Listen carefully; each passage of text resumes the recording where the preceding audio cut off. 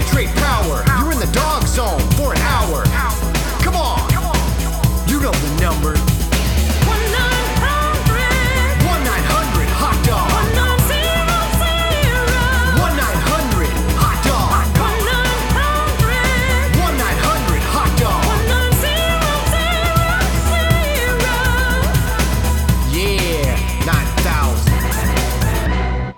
Welcome to the Zzone 9000, the official podcast of 1-900 Hot Dog, America's last website. If you remember written comedy, and the odds are you don't, we're still doing that. We have the best writers on the internet doing nothing but bringing joy every day in a format that's very easy to hide while you're working. Come support us on patreon.com/1900hotdog, or hilarity and humor and websites die. They will all die. Well, I'm Robert Brockway, and I'm here to say I like to rip and rap in a very fresh way. Now, maybe you know him from the internet's TV. It's my comedy partner, Seanbaby.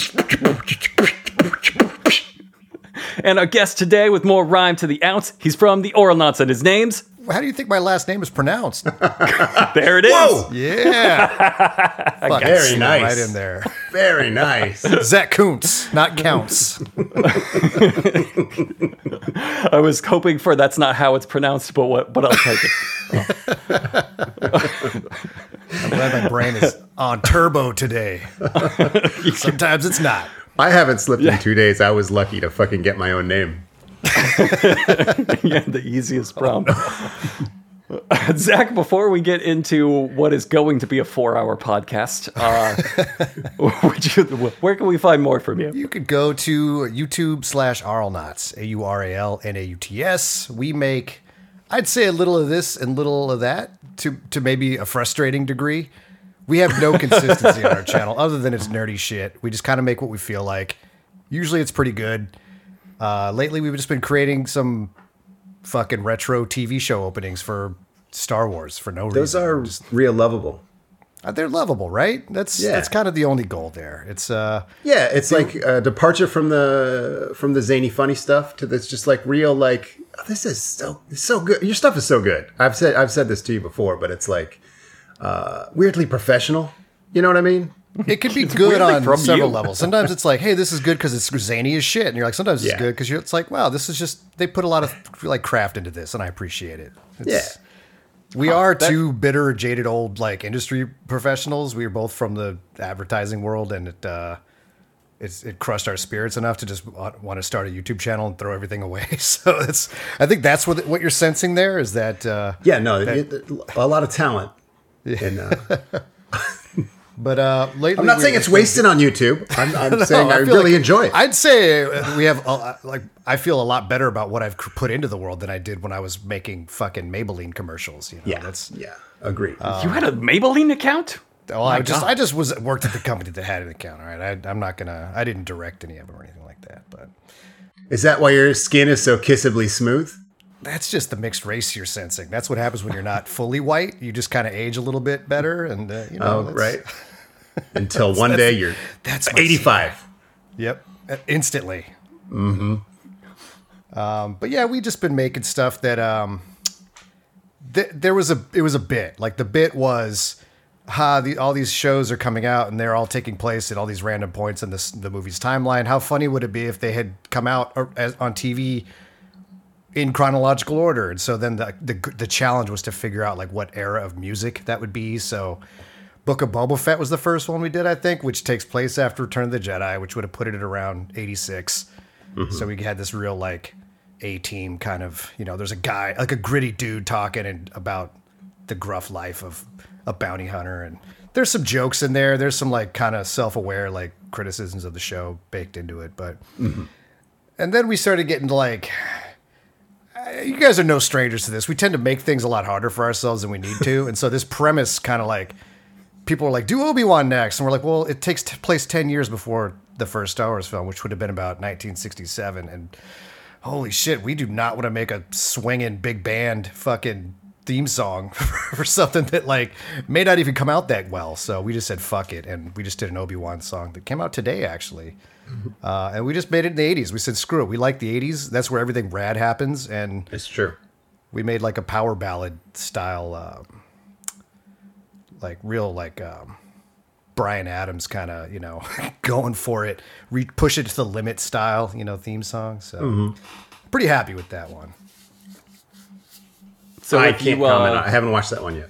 Oh shit. if you like the failing business model of just do whatever you want because you think it's funny, and you do if you're listening to this. Yeah, that's If you're our fans of whole that. business plan. Yeah. there's a Venn diagram. You're somebody else that does that. Yeah, it is. You know what? That shit turns out to be evergreen because you got all these other people on YouTube that are trying to figure it out. They're like, the algorithm. You see their goofy fucking expressions in their thumbnails and they do all the tricks and they're still losing views at like alarming rates. And it's like, well, now you have no views and you look like assholes. We have no views, but we just kind of look like we always have. And people seem to But like we got it, so. dignity. Yeah, exactly. Got our goddamn dignity. Got the dignity.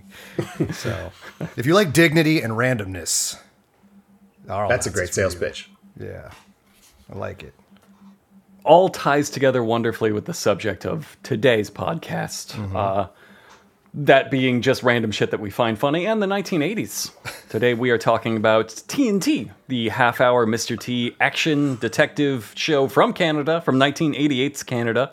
We are talking specifically about Season 1, Episode 12, Silver Angel. That's right, the episode about a geriatric tinfoil Lone Ranger terrorizing a Whole Foods, guest starring the Fat Boys. All of that's real? That's all real. I can't fucking believe I hadn't talked about this episode every day of my entire life up until now. I'm like really pissed off at me and the world, you personally, for not telling me about this. I used AI to fake this entire thing. There's no way this is I had real. my suspicions because listen, I from the same era as you guys, I like also just gobbled up everything Mr. T, you know, like from the kid stuff to the like DC Cab, whatever, the cereal. I was all over it. I had no fucking clue this show existed. I've never even heard of it. Like I was like, you're making this up. Like you sent me the email and I was like, so this is a fake thing that you guys created, right? Like we're going to talk about a little project you guys did. And I was happy though to find out it was real because there's always this thing happening when you do a podcast episode and it's like about a thing that I love, I get kind of jealous. And I'm like, oh, that would have been great to be on there to talk about it. But I wouldn't have added anything. Like I have the same opinions on this shit that you guys do. It like the joy is when you bring in somebody who's never seen it, Right. and they have to just wrap their heads around it. And I But finally none get of to us be have that seen guy. this. Yeah, okay, hell We're yeah. all that guy here. We have no straight man today. Oh, man. Or all straight men? I don't know how. I think we're all works. straight men. Yeah, I'm very straight. So straight. Let's be clear. The hell you are, boy. A little less so after seeing this, and I couldn't be happier about it. Yeah, part of the reason what nobody knows about this, it was Canadian. It was filmed in Canada for Canadian TV. I do think it ran in syndication on American TV a little bit, but yeah, mostly the Canadian market. So 3 entire seasons of this insane. So many episodes. I looked. No I was like, insane there's show. got to be like 4 episodes of this that never went to air. Over 60. Yeah, Over 60 it's episodes. insane. God damn it. Let's just do only those. Because this episode should have been a fucking unaired pilot. It was madness. If there's any that's even 1/10 as crazy as this, we can do a podcast about this every week. I thought this was an unaired pilot. Yeah. It had so much of that energy. I'll be happily come back and watch every episode of this. By the way, I'm in. Well, hopefully we will actually get there. Yeah, there's a ton of episodes that I haven't watched them all fully, but I scrubbed through a bunch trying to settle. This was my favorite of them, but there are a bunch of great ones. This one in particular was directed by Canadian filmmaker Donald Shabib. He was married to Teddy Moore, who played the teacher who pulls the kid off the flagpole in The Christmas Story. Okay. She was pregnant at the time of filming that scene with their son, who Canadian hip-hop fans now know as 40, the producer entirely responsible for Drake and Drake's sound. So that's a legacy. That's a media legacy. Quite a web. Yeah, there's a lot of Yes, intrigue this happening here. I think that's every famous person in Canada is linked to Drake? together To in Drake. this story Yeah. right here. And Started from the bottom. You were the fucking son of the guy who knew the lady who was in Christmas Story. It started at Christmas Story. Yeah, What are you talking about? Yeah, it started at Christmas you Story. no, tech started at the bottom. Technically, you were starring in A Christmas Story as a fetus. Yep. You've been hustling that long. Now, is it fair And to everybody say from that movie is a superstar. In Canada, yes. Clearly. Now, is it fair to say that Young 40 was inspired by this, his father's first foray into the early days of hip-hop, and that this episode, 1000%. TNT's Silver Angel, is the sole reason he would go on to produce all of Drake's sound and change the face of modern hip-hop, possibly for the worse, but still change it forever? Is it fair to say that? Yes. Am I saying that? Also, yes. So it's important to history that we cover the Silver Angel, season 1, episode 12. First of all, and perhaps most importantly, the theme song fucking rules. If we were to do another expositional theme song show, this would have been my pick. It is by a woman named Mary Clayton, who is most famous for this. Hell yeah. She's a background singer on like everything. Which 3 Mr. T superfans had never heard of. Yes. the show. This the is show a landmine. that everybody that should have heard of it has never heard of it. She did the theme song. She was usually a background singer. She was fucking foreground here. Let's just play the entire thing. Hell yeah. Every trophy. T.S. Turner was a city smart kid fighting his way off the street until he was framed for a crime he didn't commit.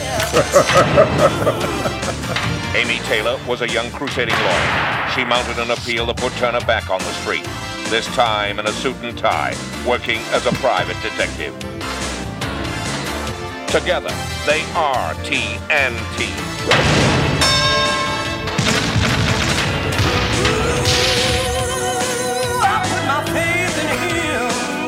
So good.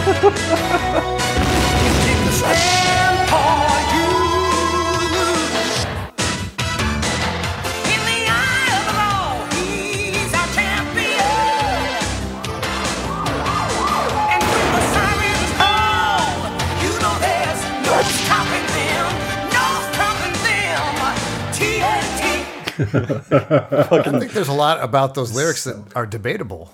Yeah, I feel like the law is strongly against that guy. Yeah, I think there's plenty of things stopping them. Mm-hmm. The law has successfully stopped them. Well, almost stopped them once. I love Probably every episode. I love when you can explain the entire premise in like 1/3 of a song, as they did here. I heard you laugh at it too. If you say the words "until he was framed for a crime," he didn't commit. Like guaranteed laugh. They just stole his funny. backstory from the A-Team. That's all they did. Almost exactly. And I love 1 it. out of 6 Black American men. The same origin story, 100%. And this lawyer kicks so much ass that she not only got him off for murder, but the court made him a private detective and gave him a suit. They put him in a suit. Gave him a little like, suit and made him a private detective. They made her bow dress tie. up like his little, like you a know, Nation of Malcolm X Islam. style. Yeah, Nation of Islam guy. Yeah. We I find love you it guilty 'cause- and commit you to justice. I love it because the premise is just like 4 degrees off from just a full intentional joke. Like when the intro explains the show, it's a laugh cue. This is 200% better than any sketch we watched in that 1986 episode of SNL. It's like so, I don't know, efficient in its absurdity. It's every trope at once taken to like the most ridiculous degree. Right. Like you have the lawyer thing. Like, well, now we have an implausible bargain, and the lawyer's gonna make it. But then they make him a private detective. It's not like a normal sane show would be like he's remanded into her custody, and now he has to work at her law firm. Now he's a private detective. They gave him a suit. Yeah, and he just like smoothly transitions into it. I had to stop this several times because I thought it might have been like an Adult Swim thing. That's why I thought I'd never heard of it. I was like, this is probably more recent, and I'm bad at following up on like recent edgy comedy like that. And maybe Mike Tyson had a show kind of similar. Right. I totally thought I was watching like a over the top Mr. T's Mysteries. Yeah, I feel like if it's an Adult exactly. Swim, that the other T would have been a Tyrannosaurus or a Transformer, or like a 100%. Tarzan. If you fucking Tarzan and T, that's an Adult Swim show, 4 seasons, easy. By the way, here's how you know it's Canadian. Truckosaurus and T. The the narrator goes T and T. He really makes sure it's not violent. It's like it's not T and T. It's like, let me be clear, that's an ampersand, all right? And I'm gonna really push that through. This is the T pun. and I want unrelated you to another enjoy- T. I want you to enjoy the pun. There's levels to this.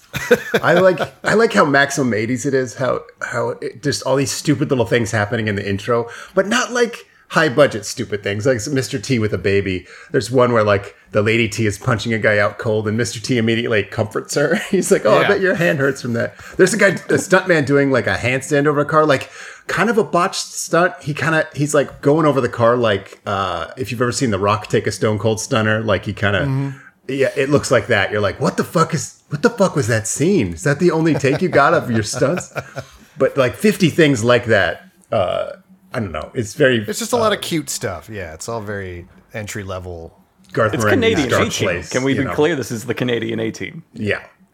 Amanda. I also just love that even the format fucks with you. Like it's a half hour with commercials action thriller show. So that everything that happens in the show is a full-barreled sprint. Like, from the start to the finish, they know they have 20 minutes to set up an hour-long show. TNT are just always playing catch-up. They can't even keep up with the fucking shenanigans. They're so far behind in every possible way.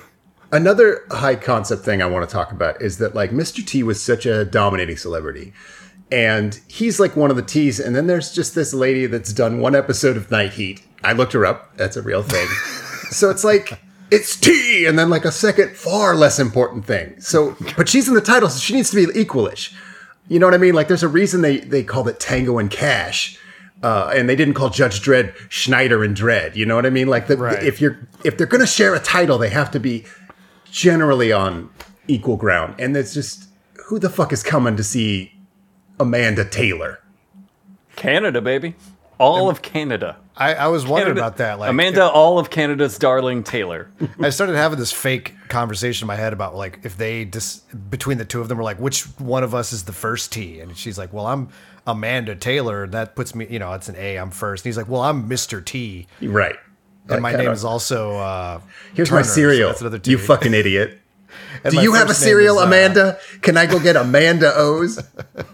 In Canada, yes. Probably, yeah. She had a bit part in 3 Men and a Baby. She's our greatest celebrity. That's the vibe I got. So it's real. This show exists to the amazement of everybody. And this episode in particular carries on exactly that theme of like so many tropes of this that they combine to an insane extent that just makes pure chaos and madness. So we open in the 1980s Canada version of a Whole Foods, very upscale supermarket. Mm-hmm. And there's an old man dressed in silver foil space cowboy clothes. He's got like winged boots and a bedazzled mask. He looks like a golden age DC character that we know is racist now. I don't want to like hold up. I know we're going to be here all day if we do this, but yes, you're skipping two things that I made careful note of. The credits... After they finished the main credits, it said guest starring the Fat Boys, and I don't know what it is about guest starring the Fat Boys, but you fucking put that in your credits, and I laugh. Ladies and gentlemen, Sherman Helmsley. And also, before we meet the star bandit, we meet Melvin, who's like got this fantastic mullet, and he's creepy. He's looking right up a lady's dress, and he gets immediately busted by his boss. Which means it's probably not the first time Melvin has done this. And I just like the casual, like that's just background. That's just like two people walking by a camera for the 80s. Just like, what if it's just a random murderous pervert is just and the boss is short of molesting. The boss is the bad guy of this episode. So that's like tacitly saying like the injustice that Melvin can't even look up a dress. Right. He's supposed to be like a completely despicable bad guy, and here he is like rescuing a woman from Melvin. So yeah. Which when they hated in the 1980s. Right, that's true. That's like a Porky's villain in the 80s.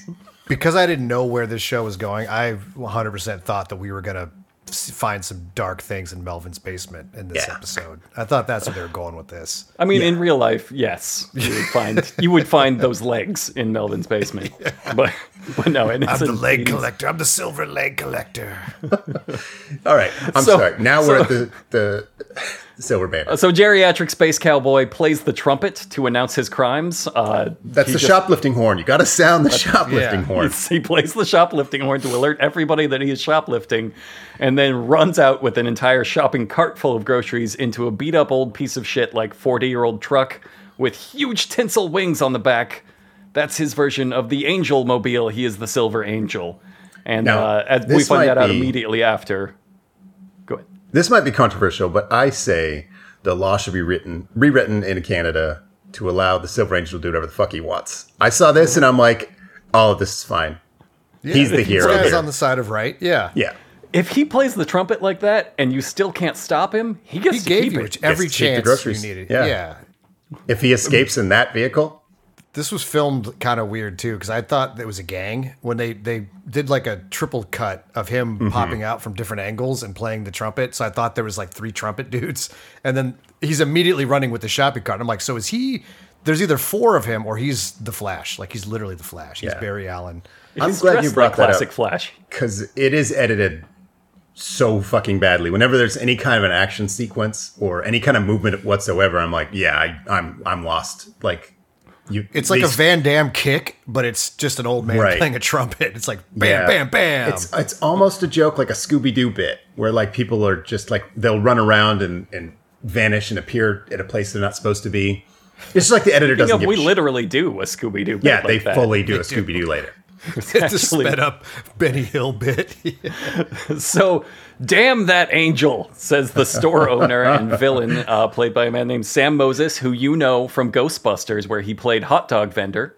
Of course, Son of a hot dog bitch. vendor. Of course, Yeah, of Slimer course. really I was got like, that honey, guy. look at this guy. It's hot dog vendor for Ghostbusters. She's like, nuh-uh. And I was like, you will rue this day. I totally called it. Look it up. Look it up. See how right I am. That's what women love. Sam Moses just fucking ate this part alive. God, he's so committed. They gave him on paper, they gave him nasty supermarket manager. And he brought like, I tied your dog to the railroad tracks vibes. Like he is just... so snooty. He's the snootiest that anyone could be. And pure evil, like Yeah. beyond like I'm just kind of a nasty manager into like I'm here to murder relentlessly. He's like what Melvin is in action, he is in presentation. So I love the jump cut after this as he goes, damn that angel, and the silver angel with all of his food in his tinsel truck rides off into the sunset, and then it jump cuts to the cops who have already arrested him. It's just immediately This was supposed to be a huge misdirect. I It's love already it. under As arrest. he's like, I'm too old to be the silver angel. And but this fooled the media. 2 reporters ask him basically almost word for word, Mr. Old Man, do you know where you are? He's just like, No. what? She's Who's Like, do you know there? why you're under arrest? He's like, I would love arrest. I'm like, this guy's. I feel this guy. Okay. He's sleepy and he just wants to lay down. That's There's a level of old where you play it like so old you become a ghost. Where it's like, I'm so old. Like, no, that's Boo. You're going into Boo territory there, and that's what he's bringing is just this excessive frailness and dementia. The cops don't give a shit. They immediately say, "Hey, his name is Jonathan Duffy. Go fucking find him, beat the shit out of him, whatever. Just get him out of here." They announce him to the press. They show him, and Turner and Taylor are the TNTs. Mr. T is Turner, and whoever the fuck Canada's superstar is Taylor. They escort him out while he's playing up all this frailness and dementia. Now we show up to the boxing gym, which is another major set piece because that's where Mr. T comes from, clearly. So Turner shows up Fought at his the way up boxing the gym. streets. Yeah, he fought his way. We know that from the theme song. I don't know why I explained in it the to you. 80s. That was the theme only song. way for a black person to get off the streets. They had to fight their way out. That was it. And even then, framed for murder. Framed for murder. Crime you didn't commit. Actually, the only way you got off the streets was a judge sentencing you to a life as a private detective. That was it. That was it for black men in Canada. Or a mercenary for hire. Or mercenary. That was the U.S. That's the U.S. version. Right. So Turner shows up at the boxing gym in his full suit and fedora to meet Decker, who is the gym owner. And Decker Okay. is playing simultaneously the whitest guy who has ever lived and the dumbest guy who has ever lived. And he I is love this racing guy. both of them. Yeah. There's a couple of things I want to point out here. First, Mr. T is so out of his element in these clothes. He's walking around like it's gonna fall off if he moves the wrong way. Like he's just I think it very will. stiff, and he's like, "Hello, I am Mr. Well-to-do." He's got his little tiny hat, and then They he takes his sentenced hat him off. to be in that suit. They did. It's a prison. He's walking around in his prison. It is a prison. And they will slicked wear his the hair suit. back. And it makes him look like, like a bodega owner from the Bronx. He's like Poppy T all of a sudden with this like slick back haircut. And he just hates it. He clearly hates it. He's not comfortable and he's not himself. And I hate it. He doesn't do any of his fucking Mr. T-ness. You know, it's all gone. What I like about Mr. T in this scene is that he can't say the word fat. So he's like, hey, you know the fit boys. One of them is my nephew. He is a fit boy. We'll get into that. First he meets Decker, the gym owner. Decker, though. Who is playing such an over-the-top dumb guy that he's stumped on a crossword, which is fine. That's the standard trope. Sure. But then, like, he asks and gets kind of the answer, and Mr. T says the word challenge, and he's like, challenge? How do you spell that? How you spell challenge? Like, he's playing so dumb that he doesn't really know how to speak his own language. And Turner, Mr. T, is here to ask him a very important question. You ever hear the Fat Boys? Fat Boys? Oh yeah, they're the guys that rhyme and they talk a lot and they make all those funny noises with their mouth and stuff. That's called rapping, Decker. Almost like it's called rapping, dickhead. It's called rapping, Digger. I love his description of rap is about as close to offensive as you could get without being offensive. He's like very like he doesn't know what words are. Like he's uncertain on what words might be doing in this. And this scenario. is 1989, so by this point he's got to be really fucking in the dark if he still doesn't know what rap is. Like he's trying really hard to not learn anything. They make the sounds with the mouth. They make the mouth sounds and the farting in the face. Rapping. It's called rapping. Goddamn it! It's been around for 20 years. Now, I've seen Mr. T's be somebody or be somebody's fool so many times that when he said it's called rapping, I was legitimately put into system shock when he did not start rapping, when it did not cut to him. You were ready for it to go. He didn't get the chance because immediately after that. Buffy Robinson is my nephew. He's one of the Fat Boys. They about to start their big tour, and their manager wants them to lose a few pounds. So you want me to whip him into shape?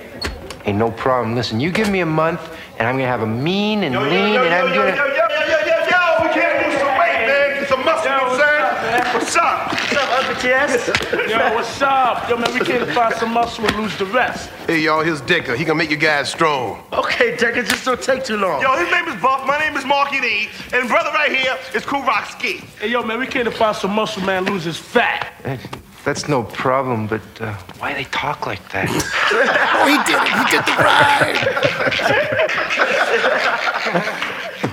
it. Mr. T, why come they don't code switch for me, Mr. T?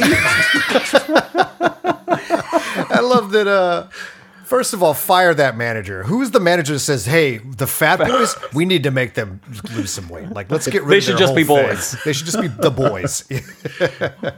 It sounds What a like you're dumb saying that fucking wrong. premise. It's pronounced fit. Fit boy. Fit boy. That's what boys. Mr. T was trying to turn it into. Somewhere between. There's could also be a this fit boy. thing. Because Mr. T's so fit, he can't even say fat.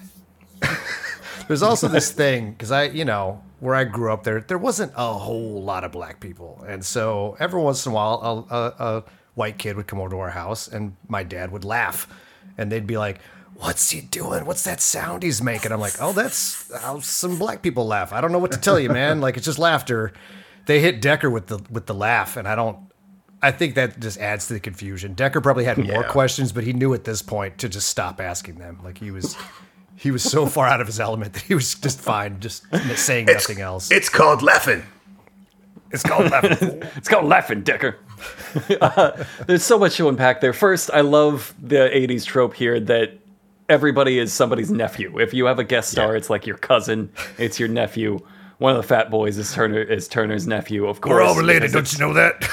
It's more Scooby-Doo shit. It's more like, here's the hillbilly Scooby-Doo guest starring for the episode. It's the Fat Boys.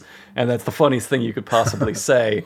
Also, as you hear there, that will continue throughout the entire episode. The Fat Boys not only rhyme every single line, they speak as a hive mind. Yeah. Like there's a fat queen and these are her fat drones. They're a roadblock and they're a Tomax and Zaymot.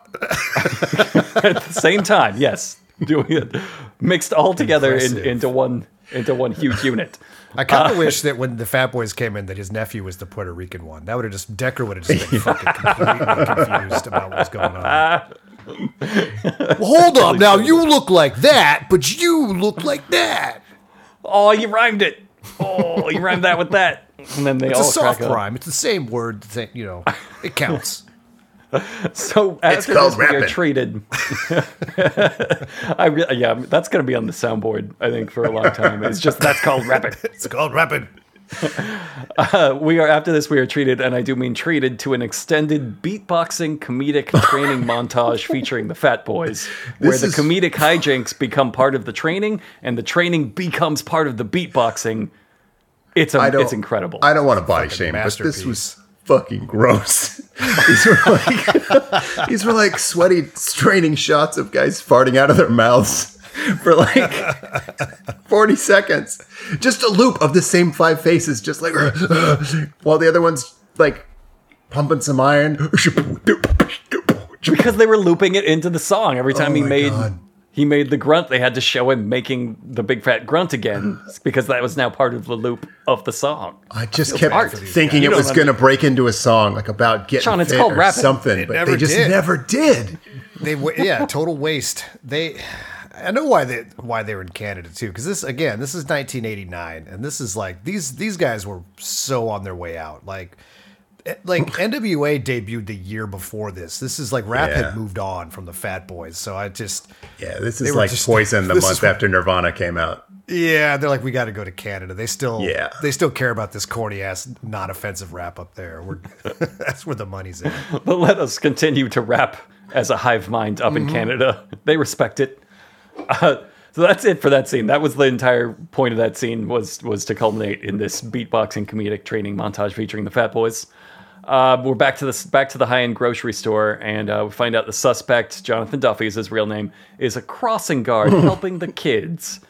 And the grocery store owner, Sam Moses, plays Mr. Hanlon. He hates this. He actively hates crossing guards helping children. That's like the extent of villainy they're giving him. Like he's full on grinching. Like there's a contempt, but there's also like a rivalry. Like he in a way thinks of this lowly crossing guard as his equal, as like this rival that needs to get destroyed. Which I appreciated. I also made a note that we're 6 minutes in, and not only have we met the Fat Boys and they performed most of a song, but we like caught the villain and he's already out of jail. Like 6 minutes. Like this is why TV was better in the 80s. They had 20 minutes to do an entire 45-minute episodic serial. The cops had him. They were like, "There's a bunch of evidence in his dumpster that linked him to the crime," and that's it. They're good with him leaving, and they never really explained what the evidence was. So you never get a chance to question his competence as a criminal. I don't know. I had a lot of questions. That's because they show not tell. They will show that he's an incompetent criminal. I just understand what he could have thrown away. It was like a body. Like what did they have on him?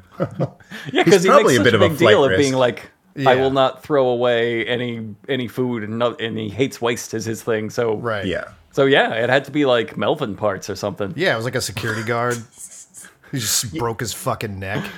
And that's the deal he is struck with the leg basement killer Melvin, is that Melvin will look the other way when he does his trumpet shoplifting. Melvin in hides exchange, his he will hands smuggle and the fingers legs and out teeth of the store. in the tomatoes. Yes. The Silver Angel shoplifts the tomatoes, and it's like, I'm doing a Robin Hood thing, but what he's really doing is hiding a body thing.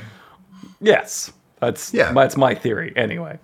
Okay, so Mr. Hanlon, Taylor comes to interview him, and he just hams it up. He hates that this used to be an affordable grocery store. His own words. He says it's disgusting that it sold discount laundry soap and no-name apple drink. Now it serves the elite. That was coded racism, by the way. Yeah, that was real racist. I picked up on that too. They only sold juicy juice to darkies, and I hated it. He also calls the Silver Angel a costumed curmudgeon, which I think is a direct J. Jonah Jameson quote. Yeah, I think that's lifted completely from J. Jonah Jameson dialogue. A wing-headed menace. We learned Duffy has been thrown out of the store 4 times for screaming in the aisles about high prices and wasted goods. Which sounds legitimately insane. I'm going to come back here later, or will I? Or maybe the Silver Angel will pay you a visit. Who knows?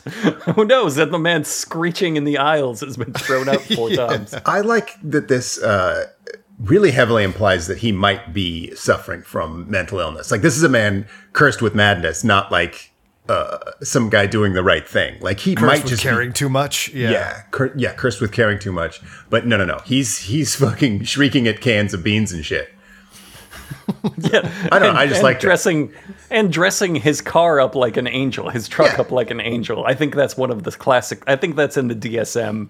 Is if you dress your truck up like an angel, yeah, that's you kind might of have schizophrenia. That's like Burning Man crazy sometimes. But like I'm just saying that show makes it very clear he might be the bad kind of crazy. Yeah, yes. I think it's pretty safe to say right now there was. By this point, we know Miss Duffy is the Silver Angel. The show kind of tries to trick you into thinking that there's this mystery here that, like, it couldn't be him. He's just a feeble old man. And then right away, they're like, no, it's fucking him. The only people that don't know that are the two people defending him. Yes, who are private eyes. Premise for an episode. It's to solve the mystery for the viewers, but not for the main characters. Right, the main characters. Thus making them look like fucking dipshits the entire time. Literally the last people to know it, including us. Like, we are included in that chain of people who know the truth, and it's just... Also a bold move to just be like, right up top, the villain is right. He is correct. Right. It is him. He's right about everything. Melvin's a fucking creep. He needs to be stopped. The Silver Angel is Duffy. It's like it's too bad he has like I talk like a villain speech impediment. Right. Because if he was just not talking like Snidely Whiplash, it would be like, oh, okay, this is very reasonable. I could relate to this guy. He's just trying to carve out his little slice of the neighborhood, you know? So back at the law offices that I guess Mr. T is part of now, as their like in-house private investigator, Taylor says the grocery store is convinced Duffy has a vendetta against them. And they have like a resident ditz who says, vendetta? That's an Italian car, ain't it? Just everyone prime ditz ignores work. her. Just A+. No one even fucking Foundational looks at her. dismissive bimbo work. I thought it was ADR at first. I'm like, did they add that later? I don't go back. No, her lips are moving. She really said that. Well, she also just walks straight out of the room, so like she knows nobody's paying attention. She's like, they're sick of my shit. Yeah, I deliver the food. That's, you know. Mm-hmm. They're like, you got a line in this episode. She's like, oh, I got a line. Great. And then she reads the line. She's like, God damn it, you guys. Do I get an arc? No. An arc? What's that? An Italian car? No. You do get an arc. You're stupid. That's it's the same arc as you last get week. Stupider. It's a downward arc. Still an arc. There's a very crazy scene here that I know why they do it, but it doesn't work at all. Where everybody in the office starts thinking about poor Mr. Duffy, and what it turns out to do is they just fucking light him up for like 3 minutes. I of course took the clip. Okay. I feel sorry for Duffy. Must be so difficult to live all alone. Staring at four walls. Yeah, nothing to look forward to but getting older every day and sicker and weaker. Practically blind. Almost deaf. Digestive problems. Stiffening joints. No adventure. Having no excitement in life. Yeah. Dick so soft. He's just can't even get it up. Harmless old man. Just an old piece of shit who's gonna die alone. I don't know if this was supposed to be like they were internalizing maybe just what it would be like to just get old, and they just sort of got lost in that because they're just describing like mortality, like in a really sad way, in the saddest possible way for so long. All and your then friends die, and it's just you.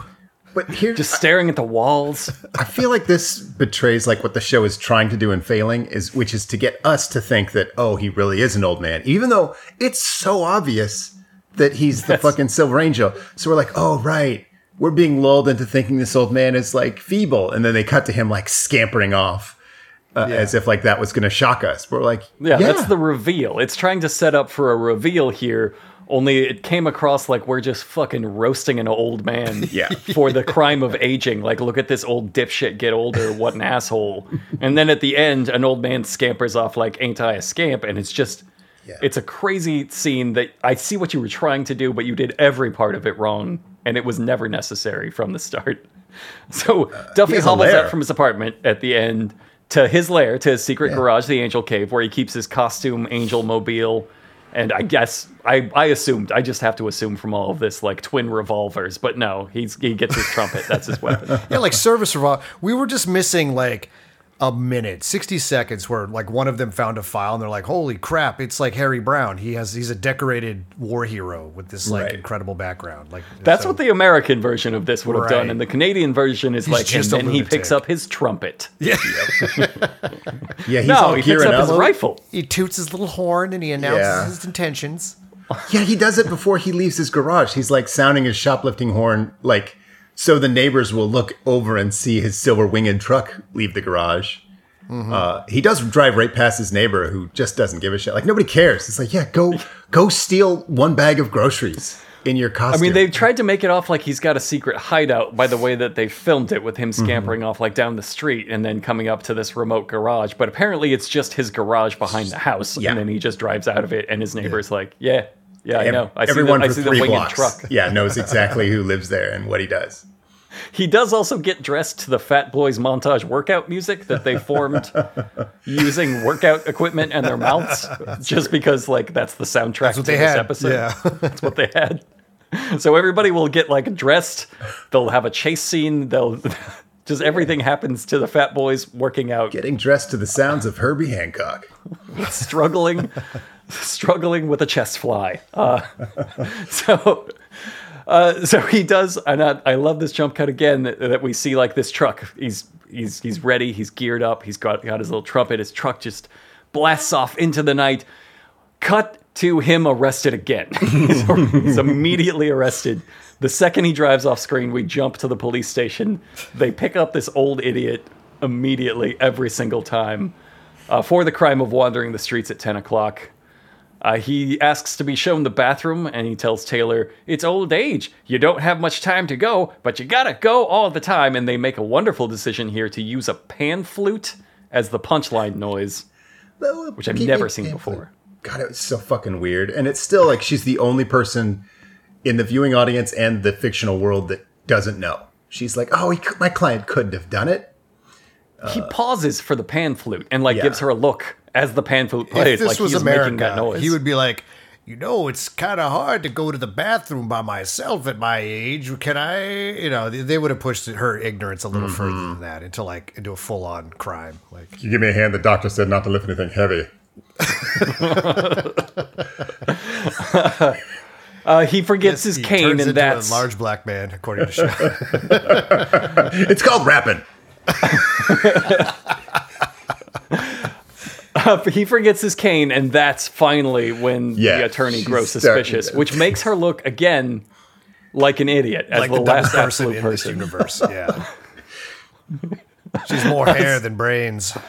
So they sign the old man out to her because she's his attorney, and she goes through his personal effects and finds a card for a homeless shelter signed by the priest who runs it. Why is he signing his business cards? He autographs it. It's so weird. What was that decision? Do they do that in Canada? Like it's when you're screenwriting, you got to move from one scene to the other. And this is just fucking, I don't fucking care. People sign business cards. Priests sign homeless shelter business cards, and people keep those in their wallets, right? It's every little sign of real life. Yeah. It's just so off. I'm saying a cricket could have jumped onto the table and said, wait, you should go next to talk to the priest. Goodbye, I'm plot device cricket, keeping things moving. But it could have just had his name, or you could have just not had the name and then introduced the character, because they do introduce the character. The weirdest thing you could possibly do is have him sign his name, an autograph on it, and then her go, the signature. I think the showrunners realize at this point, they're like, you know what? We made her so stupid that I think the audience just won't believe that she got the information through deduction. She needs it just literally spelled out for her at this point. Yeah. Someone just should have written it on a paddle and blasted her across the face with it. Now, Robert, do you have a clip of this priest's introduction? I don't. You don't have his sweet pickup line that he lays down on? No, but that's a little bit later. First, we cut back to the gym. First, we come back to the gym. Fat Boys are watching the cartoons. Yes. And we realize at this point, the Fat Boys are watching a cartoon, and I would note that the cartoon is all about food, and they love it. Yeah. Because they're fat, you see. The gym has a bar and restaurant inside of it. And I mean, not attached to it, an open air cafe inside next to the boxing ring. It's like how Kmart used to be. There used to be a little side area where you could just eat nachos. Right. It's in the boxing gym. I took it as them doing. I thought they were just like squatting. They're like, if we're going to be in this gym, food. We're going to bring picnic table and fucking set up. No, they show like the part of there's like a bar, the TV that they're watching. There's No, I guess you're right. I just luxury gym. I love this place. when I was watching fried chicken here. I assumed that was just the Fat Boys made that happen. Yeah. Yes. Well, they do. They are watching a cartoon where on the television, the cartoon also really likes food, and they're just fucking cracking the shit up. Yeah. That's one of those tropes that like bugs me when people are just watching totally ordinary cartoons where nothing funny is happening, just laughing their ass off. It's with it's like this is the public domain shit we could get. Make it work. Yeah. Really be into this. So the Fat Boys worked out one time to a montage. They hate it, and they are in open revolt. Yeah. Decker comes in and tells them, like, okay, let's get back to work, guys. And they all stand up and charge him as they rap the bacon rap. All right, you guys, let's go. Get up. Oh, come on, Decker, man. Just leave us alone. We exercised yesterday, ain't that enough? Hey, I thought you guys were supposed to be tough. Yo, man, bust this, man. My arms is sore, my legs is stiff, and my stomach is achy. What we need right about now is a pound of bacon. Or 2 or 3, some butter and bread. Yo, but we gotta cold get fed, you know what I'm saying? No more pumping out or pushing weight. The only load we carry is what we ate. No more sit-ups, no more push-ups, no more cleans or jerk. Because all that stuff is just like work. Okay. You know I like your guys if you're skinny or fat. It doesn't matter if your stomach's not flat.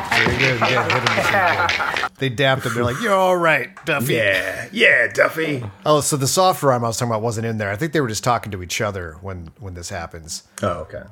And I hate we can't pull a clip of all of their rapping because they speak entirely in rap. He says apple tea. We can almost. Instead of appetite. And it. Yeah, that's later, and I got it. Okay. Oh, good. Got it as a clip. Don't worry. All right. Okay, Sean has said something insane and bold here and said we can't pull a clip of every time the Fat Boys rap as a hive mind in this Canadian half-hour Mr. T television show. Are you an idiot? Of course we can. Of course we can. I really like how the gym coach is like, "Hey guys, it's okay to be fat." It's like immediately is the worst trainer. They worked out one time, and now he's like, counter "Hey, to my I have entire obesity." business model, but you know what? Fuck it. You know, fuck it. You have some I was more also fried chicken. asked to do this as a favor to a friend, but also fuck him. Yeah, yeah. Whip him into shape. No, Mr. T, I'm going to buy them another bucket of fried chicken. I really like how be their friend. This gets like the situation's diffused, but then they get distracted by the local grocery store owners on the news. Like it's just an interview with a local grocery store owner, and the Fat Boys are like, "Hey, gang, they're interviewing a local grocery store owner on the news. Shut the fuck up." That's adjacent to food, which is our personality. Mm-hmm. So also the nature of that. The news is here talking to the grocery store owner, and this is the trope that they're trying to do is the master heist, where like the museum tightens security so much that they are sure the thief can't get in. Only it's a fucking grocery store. And so, but they do the scene straight up. Like Hanlon is like, "My grocery store is now impenetrable. I have the finest in surveillance technology, and will not be defeated this time." And openly dares the thief to try it again. However, the store is still open for business, so you can just walk in the front door as many literally people do. anybody can just walk in. It's fine. And we see that they do. That they in fact do that. This interview goes so off the rails because he sees the crossing guard while he's doing this interview and tells the newscaster, "There he is. That's the Silver Angel." And then he starts screaming directly to the Silver Angel while he's like protecting children from traffic accidents. He's like, "You probably never knew escargot in your life. You wouldn't know caviar if you sat in it." He's like, fucking. Hold on. While the crossing guard physically runs away, terrified because this man is losing his fucking mind. Yeah. But he also does it while he takes his stop sign and like holds it over his face. And I was like, what a brilliant thing to do. I wish I had a sign that would just, when people started making fun of me, I could just hold up a sign that says, "Please stop," and just run away with it on there. However, that was his mistake. Mr. T realized, old man run? Old man shouldn't run. So now he thinks like, now Mr. T is in on it. You can tell when he's thinking because his bow tie spins. It really should. You can mentally reinsert that back in. So back at the law firm, the lawyer Taylor has called in the priest who says, who introduces himself to her, and he says, I joined under a misconception. I joined the priesthood under a misconception. I thought I was taking a vow of celebrity. That's it. That's the one. So he's trying to fuck, right? He's trying to fuck because I took it that that's way, what that line means. Yeah. Because the vow was of celibacy, and he's saying, like, I didn't think it was about that. I did not take a vow of celibacy. I took a vow of celebrity. Right. I'm the famous priest who likes to fuck. The famous down. The famous priest that women call at all hours of the night. I could barely pay attention to the priest because I was like furiously taking notes about how crazy I thought it was that this guy was in the middle of a news interview just screaming at some crossing guard. And they just like how is that not like the main story? Like, okay, we were interviewing a story about some robberies, but like then he lost his mind. Like, that's your fucking story. Local villain loses. You'll never know what it is to love or to be loved, crossing guard. Face me, coward. Like, we're still live, buddy. So the priest is a son of a bitch, right? The priest, like, is here talking to the lawyer. The lawyer, she is on Duffy's side, like, trying to get him off. And the priest just immediately narcs him out. Like, not just narc, he super narcs him out. Oh, yeah, So he's the Silver Angel. He's stealing, and I'm consuming these stolen goods. Like, right, like, she's trying to lead him, and she's like, oh, are you telling me that ... And that's like any other scene would just leave it off there, like, huh, he's implying it. And then he jumps in and says, Mr. Duffy is the Silver Angel? Yes. Yeah, absolutely. Like, just so you know, I am narking. I am in the process of narking. Can you write that down? Narking. He delivers us stolen goods. I accept those stolen goods and I use them. Am I in trouble? Holy shit. I should stop talking right now. So for the listeners, I want to recap. There's a shoplifter who's arrested for shoplifting. The cops know he did it. The store owner knows he did it. His cover is he's too unaware and confused to have done it. But that cover did not cost him his job as a crossing guard, where those are the only two exact things you should not be. So then for 10 minutes, his lawyer was fooled, and now she's starting to get it. And the private detective is now starting to get it, because you could tell from the bow tie spinning. So here are the stakes. Will an elderly shoplifter's lawyer find out he's guilty before he's sentenced, guest starring the Fat Boys? There's nothing. It's the priest has said clearly and unequivocally that he did it. There's nothing left to do. The show is over. We can quibble about like wealth distribution and trolley problems or whatever the fuck the theme is, but this fucker is in the cogs of the justice system. It's done. It's out of Mr. T and the lady's hands.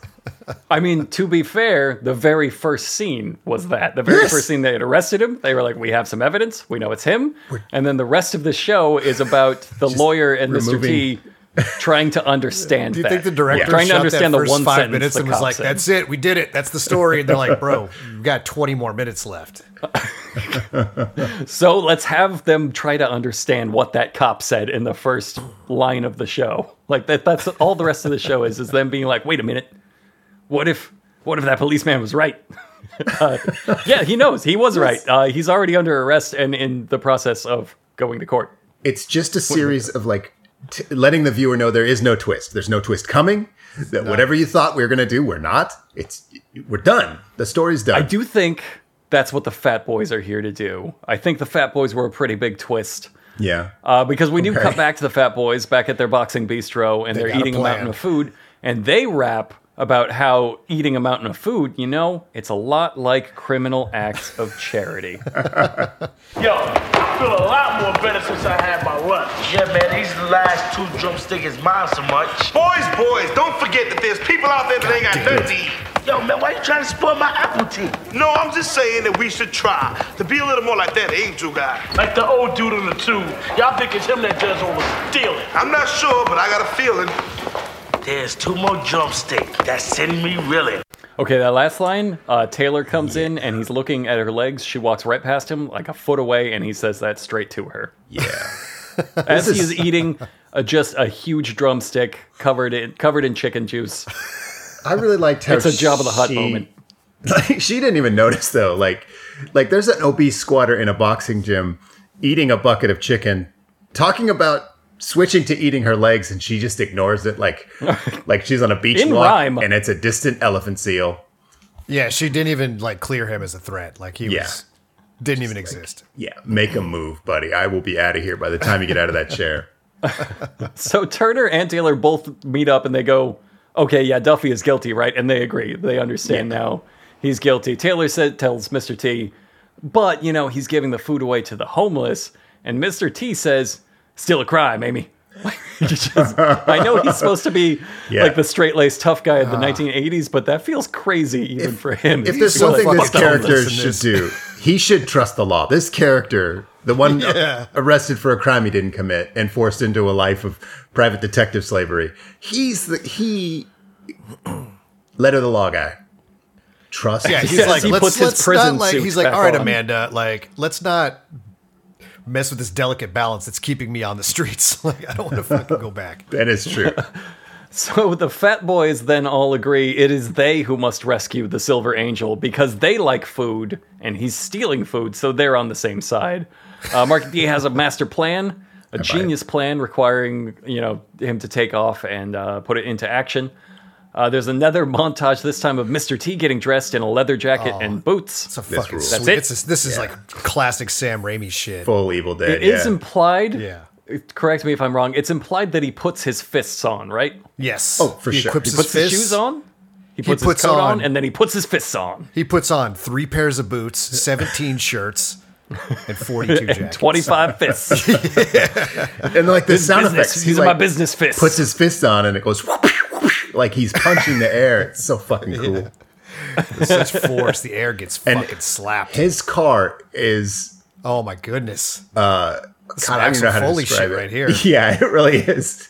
It looks like I was expecting it to be like a camouflage car, like Nightwing's car, where it looks like a piece of shit on the outside, but you get inside, it's got like crime equipment and radar and stuff. But no, it's just a 50-year-old rust bucket. Yeah. Yeah. That's what he can afford on a private ex-con privatized salary. Let's not judge. That is legit. I mean, what else is he going to drive? He's been sentenced. He's been sentenced to drive that. So they show up at Duffy's house, meeting his landlord, who still does not give a shit that this is clearly the Silver Angel. Right. As Duffy races past them in his tinsel truck with wings that he keeps behind his house. And it's kind of treated like, oh, we got the proof now. We saw him do that. Like, what does it fucking take? What does it take? It's watching them try to understand it for so long. But that's okay. The Fat Boys have acquired the materials necessary for their big plan. It's too good. It's too genius to reveal now. Right. But we will get to it later. We're doing that thing where we build up like MacGyver is building a tank out of the parts of this boxing bistro or something. Like that. Yeah. So they somehow beat the Silver Angel to the grocery store, even though we just saw him peeling ass out of there. And we saw Mr. T's car, so that's... saw Mr. T's that he has been sentenced to drive as a punishment for murder.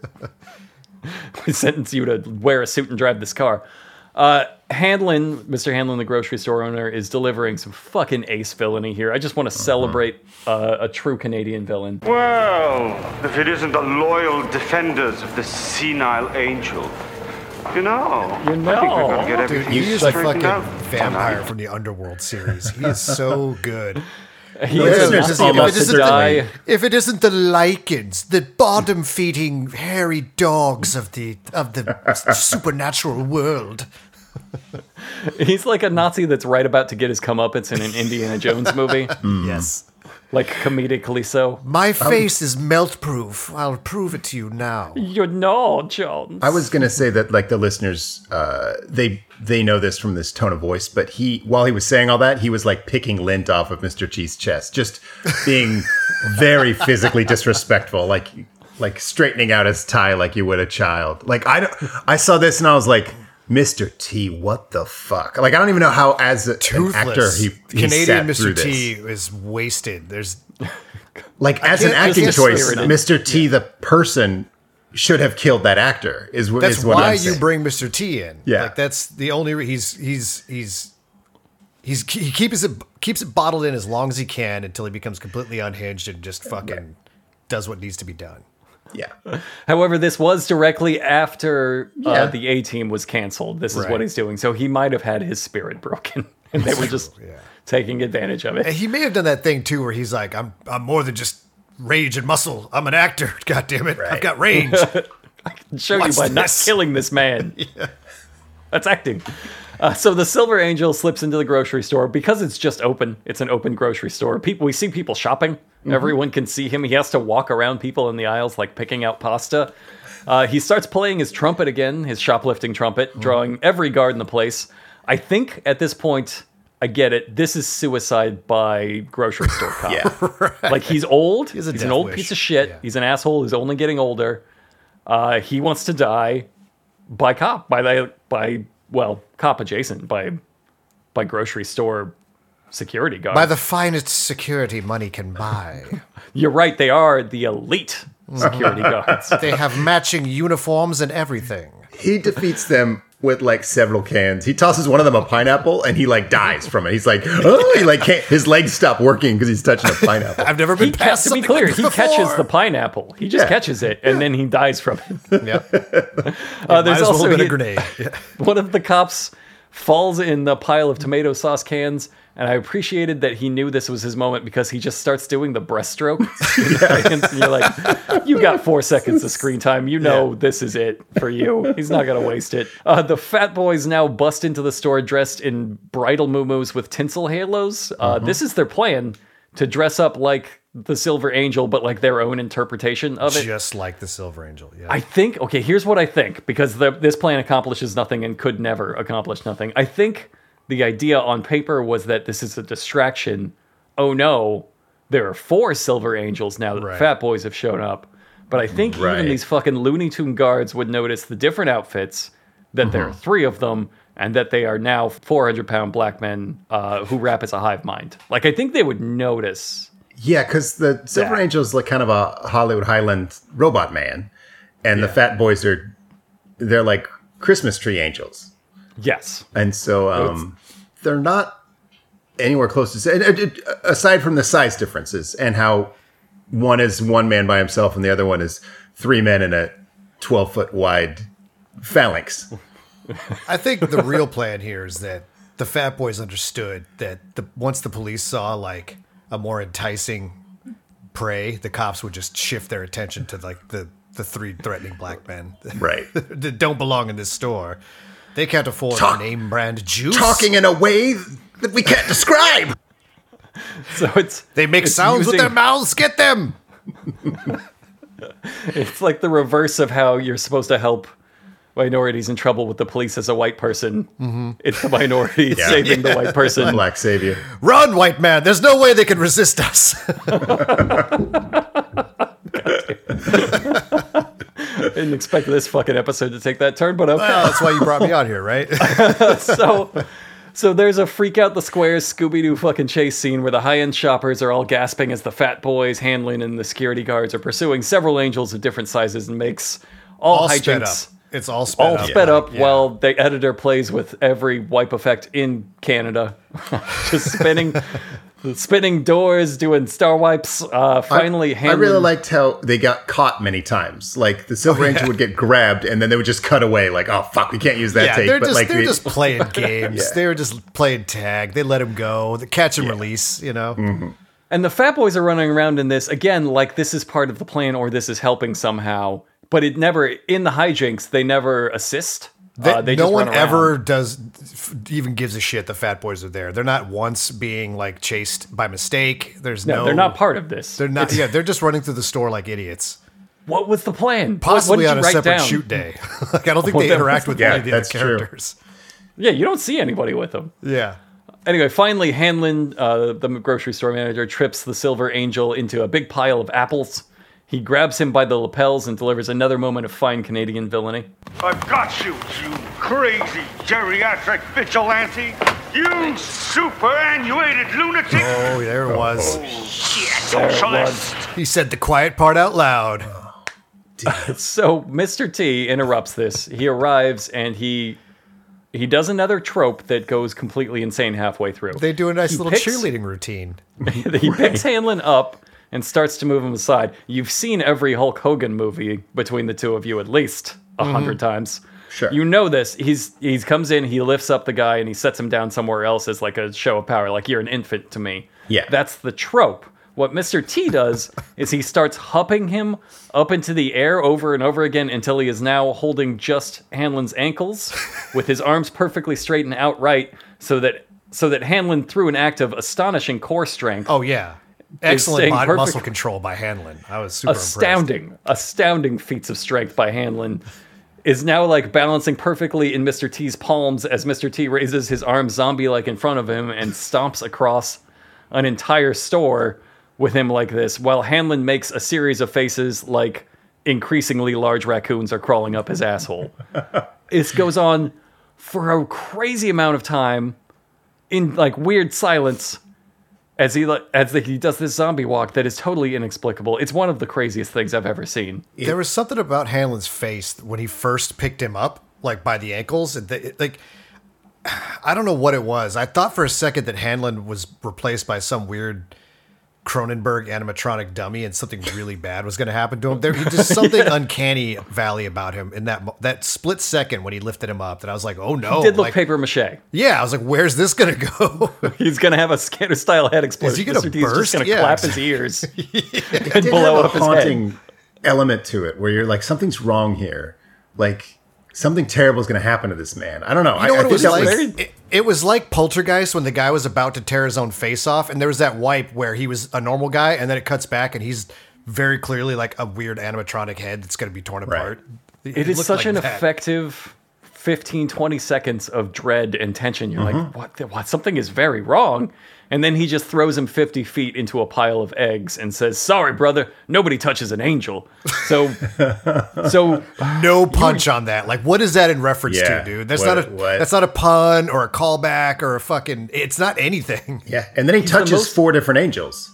He's the most inconsistent, like, fickle beast in this episode. He's just, if you do something entertaining, he will switch sides. Like, the last time he was like, no, it's still a crime, Amy. And now he's like, nobody touches him. Like, what are you, just mercurial and insane?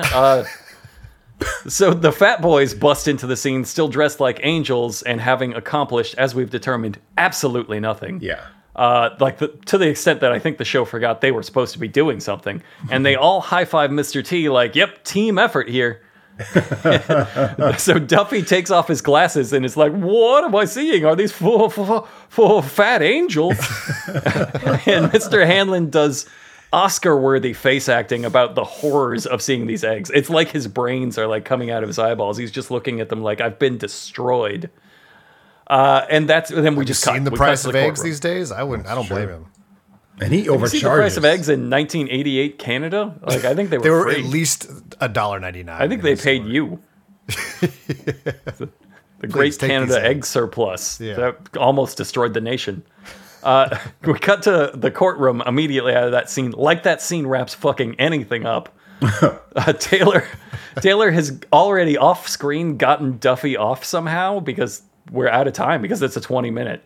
I've never seen so much like tell, don't show fucking TV. So they do this entire like off-screen courtroom drama because that's like half this show, right? Like half this show, as they promised in the premise, is they're going to investigate this crime. Mr. T is going to do all the street work. He did. We forgot to mention it. He did put on his little Sherlock Holmes hat though at one point.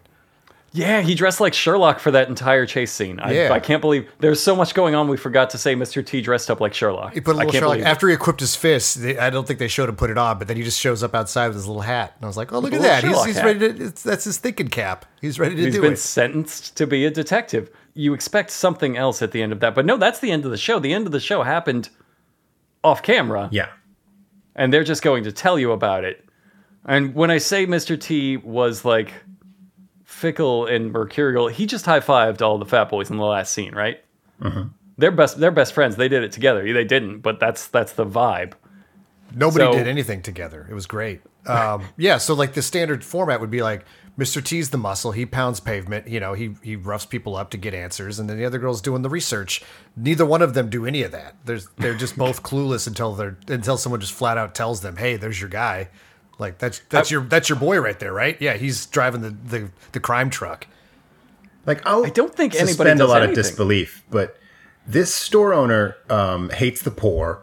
He hates the Silver Angel especially, and yet Mr. T throwing him through some eggs like made him turn his entire life around. He decided to be a good guy. The maniacs that trashed his store he drops all the charges. He's now sides with the proletariat. He gives a job to the Silver Angel.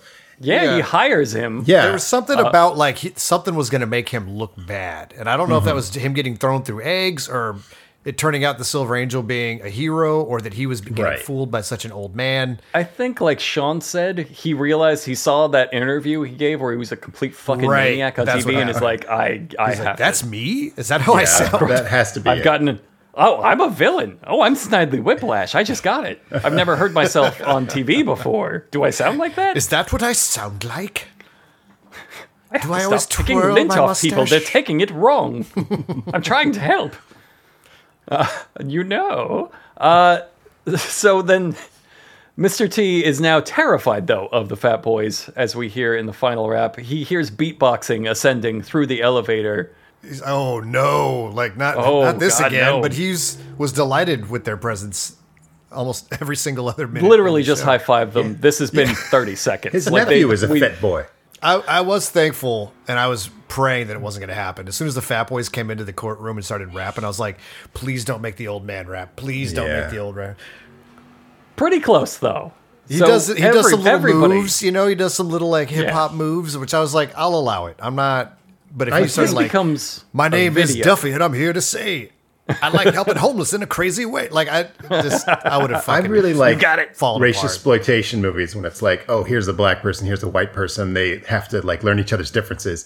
Because at the end of those movies, there's always like an old lady who's like, I'm going to hit the chronic, my shizzles. And I really always love that moment. And I was kind of hoping for that from this old man. But. See, I think that is this moment. All right, so let's just finish painting it. Mr. T hears the distant beatboxing of the Fat Boys like it's the fucking water glass from Jurassic Park. He's just like, oh my God, I know what's coming. The elevator's open. They're already... full rapping. Everyone in the halls, which are judges, bailiffs, lawyers, and criminals, everyone gathers around and starts hip-hop dancing like 1980s white Canadians. The whites get funky. There's a guy in a hoodie and blazer, presumably like he's one of the criminals, like on parole violations or something. He hops into the circle and starts doing the like one big arm up dance. And like everybody's just hands. He's doing the big arm examination dance. And then all the Fat Boys surround and start rapping at Duffy while he does like old-timey Charleston breakdancing.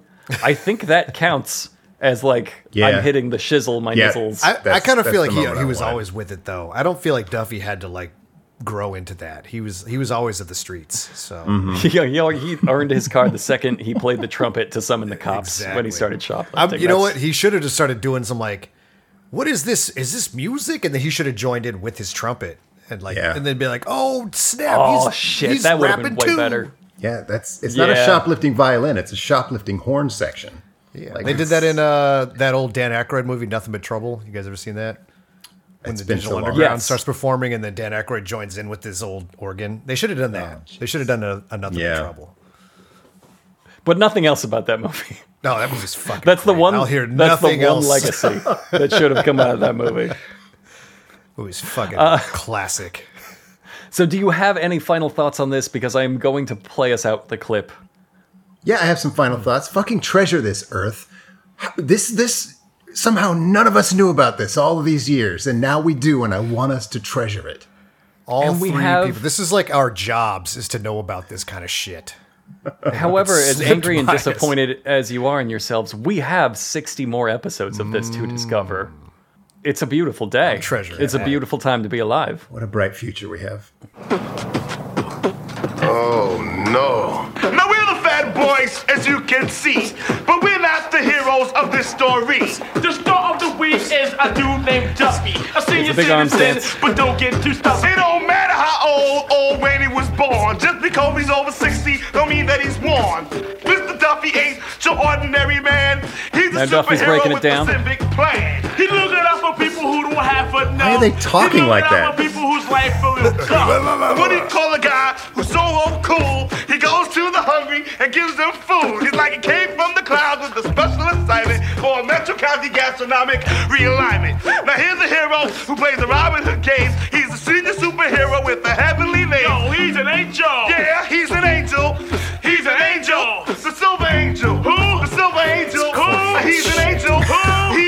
Angel!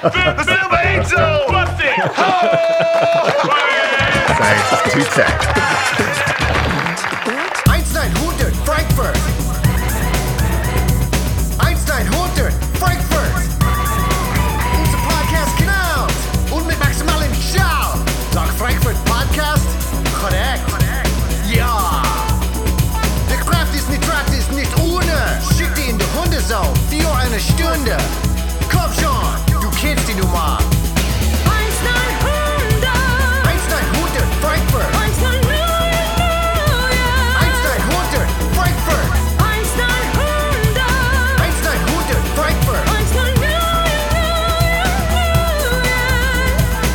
Ja, 9000. It's Hot Dog Junction, America's last comedy, children's variety, trivia, hee-haw laughing for Christ. Now here's Rob and Marky. Thanks, Yodel and Julius. I'm Rob, and my friend Marky here wants to tell you all about the supremest cat this side of Job 410. Take it away, Marky. Aaron Croston, H-A-N-H, Aiden Moat, Alpha Scientist Joe, Alpha Scientist Javo? Yeah! And Andy! I don't know!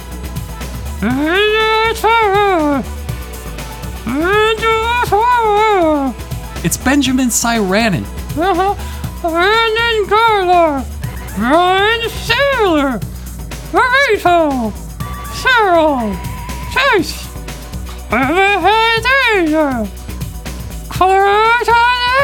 Clementine Danger?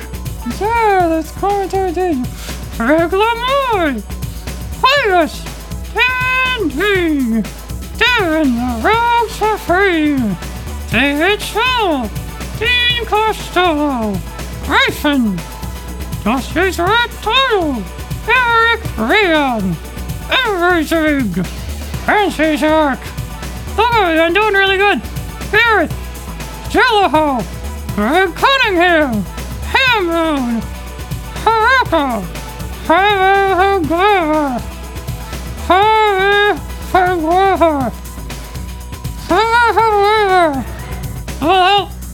Harvey Panguini. Harvey Panguini. Hot Fart! Honk! I know what I got this one. Jaber Al Aiden. Yeah, okay. James Lloyd. Jeff Arofsky. Jeff Salter. John Dean. John Nicken. John Inkoff. Joseph Charles. Josh S. Joshua Gray. Ken Paisley. Kevin M. Hey everybody, it's Lisa. And Jahi Shafel. That's good enough. Pat Riley. Max Roy. Mark Collier. Ricky Lowen. Mark Stiles. Those are really hard. Okay, just come on some smarter. Mojo. Andy. Neil Bailey. Earl Schiffer. Ricky 104. Nick Wilson. Ozzy Bowling. Patrick Herbst. Patrick Herbst. Yeah, I know. Everybody knows I'm trying to say Herbst, okay? Rachel. Rhiannon. Sparkowski. Sean Chase. Scotty Reception. Silverdot. Brandon. Ted H. Thomas Cossos. I can don't you say a word. I got this. Thomas Cossos. Thomas, all right. Thomas Kavatsos. Yeah, okay. Toastiga. Tommy G. Leland Russell. Yanis Ionitis. Yossarian. And last but not least, Victoria.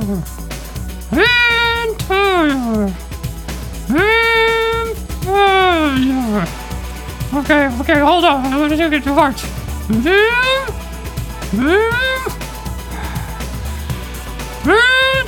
I'm just gonna do it fast, real fast. That didn't help. Fuck this. I'm gonna go eat some kids.